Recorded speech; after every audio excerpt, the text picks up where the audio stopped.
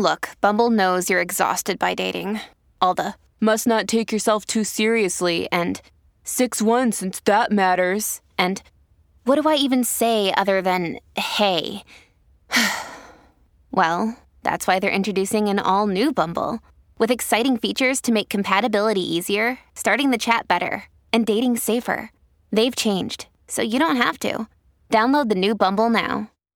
The following podcast contains audio extracted from videos on the Harry Potter Theory YouTube channel.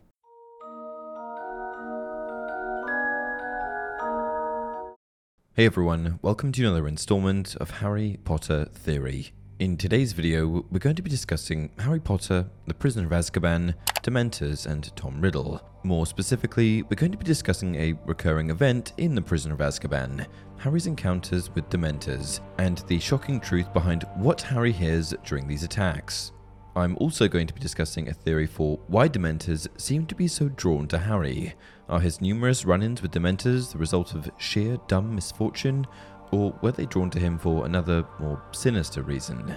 Dementors are of course the prison guards of Azkaban, giant, dark-cloaked creatures 3 meters tall with dark grey scabby skin. And if they don't sound awful enough already, it turns out they're also representative of depression. Dementors are among the foulest creatures that walk this earth. They infest the darkest, filthiest places. They glory in decay and despair. They drain peace, hope, and happiness out of the air around them. Even muggles feel their presence, though they can't see them.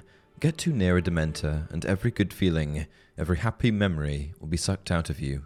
If it can, the Dementor will feed on you long enough to reduce you to something like itself, soulless and evil. You'll be left with nothing but the worst experiences of your life. One of the recurring moments throughout the third book, movie, is the appearance of Dementors and the particularly chilling effect they have on Harry Potter himself. Every time Harry is confronted with a Dementor, he hears the screams of his mother as she is murdered by Lord Voldemort. This first occurs right near the beginning of The Prisoner of Azkaban. An intense cold swept over them all. Harry felt his own breath catch in his chest. The cold went deeper than his skin. It was inside his chest. It was inside his very heart. Harry's eyes rolled up into his head. He couldn't see. He was drowning in cold. There was a rushing in his ears, as though of water. He was being dragged downward, the roaring growing louder. And then, from far away, he heard screaming. Terrible, terrified, pleading screams. He wanted to help whoever it was. He tried to move his arms, but couldn't. A thick white fog was swirling around him, inside him.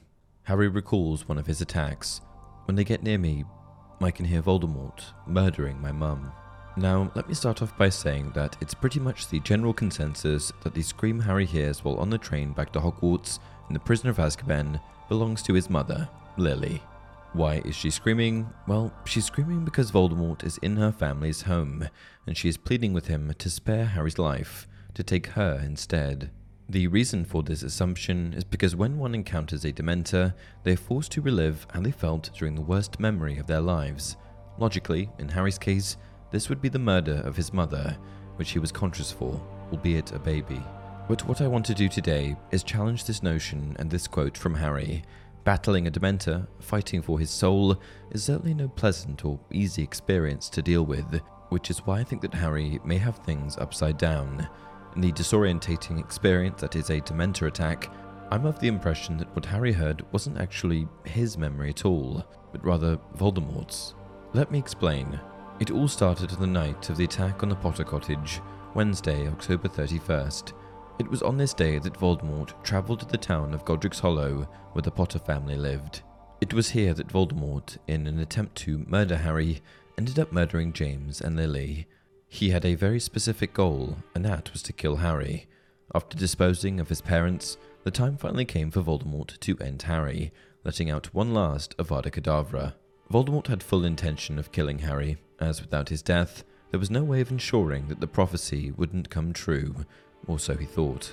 At last, he points his wand at Harry, unleashing the killing curse upon the small child. However, the curse was stopped in its tracks, for you see, a loving sacrifice that Lily had put in place ensured that Harry was protected. This meant that Voldemort's killing curse came firing right back at him. What Voldemort essentially did on this day was turn Harry into a Horcrux. You see, when Voldemort tried to kill Harry, the curse rebounded, which split Voldemort's soul.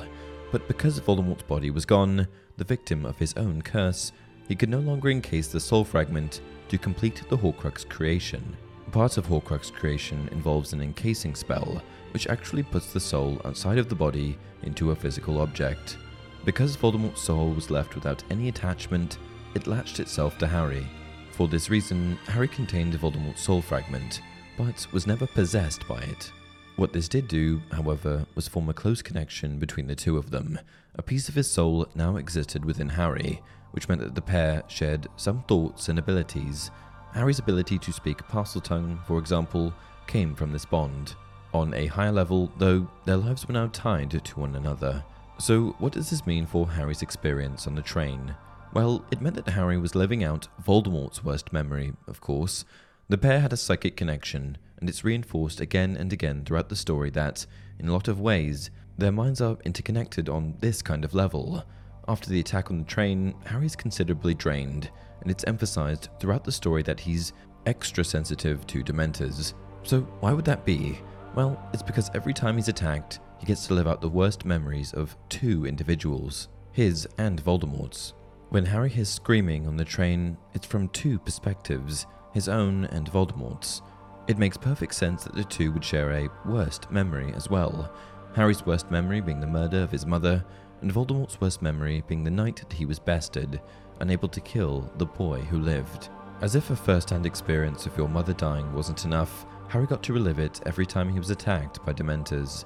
Not only that, but he also got to experience all of the anguish and pain associated with Voldemort's worst memory, all at the same time. In essence, Harry is twice as sensitive to Dementors. Okay, so that answers the questions of what Harry really heard, as well as why Harry is so sensitive to the Dementor's kiss. However, it doesn't answer why they're so attracted to him. Constantly putting himself in harm's way aside, they seem to always be going after him. The Dementor's primary form of attack, the Dementor's kiss, is effectively a means of sucking out that person's soul, a fate worse than death. So if their main motivation is to suck out more souls, then why should they be particularly drawn to Harry? Remus Lupin seemed to always express that it was the horrors of Harry's past that drew them closer to him, but I don't agree with that. I've got a different theory.